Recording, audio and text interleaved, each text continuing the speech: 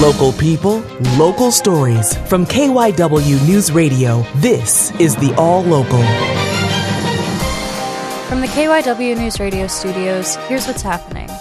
The team behind the proposed 76ers arena hosted its first community meeting to share updates on the project and to hear feedback from the public. As KYW's Nina Barati reports, there were some disruptions throughout the presentation. A ballroom at the Sheraton in Center City Thursday night was packed with people waiting to hear what the developers of 76th Place at Market East had to say. Many in attendance wore pro-union shirts, occasionally clapping in agreement with what they heard.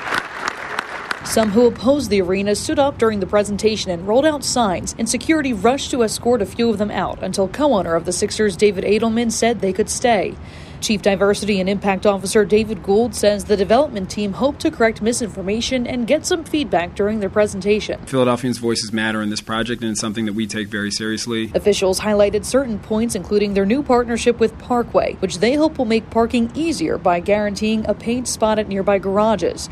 But there's still pushback from members of the Chinatown community who would border the site at 10th and Market. Mary Yee with the Save Chinatown Coalition has a few concerns, including what traffic would look like on game days. We're worried that will impact the restaurant business, especially since 76ers game times are during dinner hour. In Center City, Nina Barati, KYW News Radio, 103.9 FM.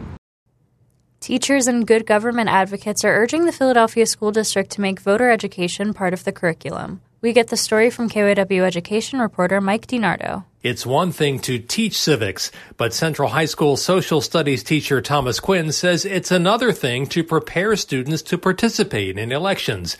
He was among several people who went before the school board Thursday night to ask for a policy requiring that 12th graders be taught how to vote. The school district curriculum does have a short section about voter education and registration, but it's not necessarily implemented across the school district. Superintendent Tony Watlington says he's all for the idea. We should always, in every state and every school district, have voter education in the curriculum.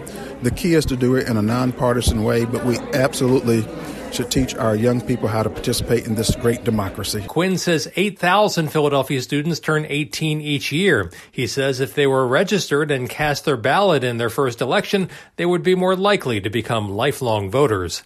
At school headquarters, Mike DiNardo, KYW News Radio, 103.9 FM.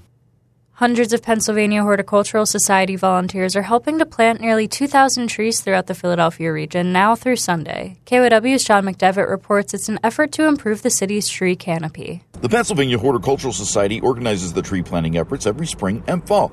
Tim Eiffel is the director of trees at PHS. We work all over the region of southeastern Pennsylvania, and we work with communities and neighborhoods so that residents can plant and care for trees in their own neighborhoods. We know that trees and living around trees is really important for people's health and well-being. So we invest a lot of time in growing the canopy in all different neighborhoods in the Philadelphia area. PHS says while a healthy tree canopy is generally regarded as over 30% coverage, Philadelphia averages only 20%.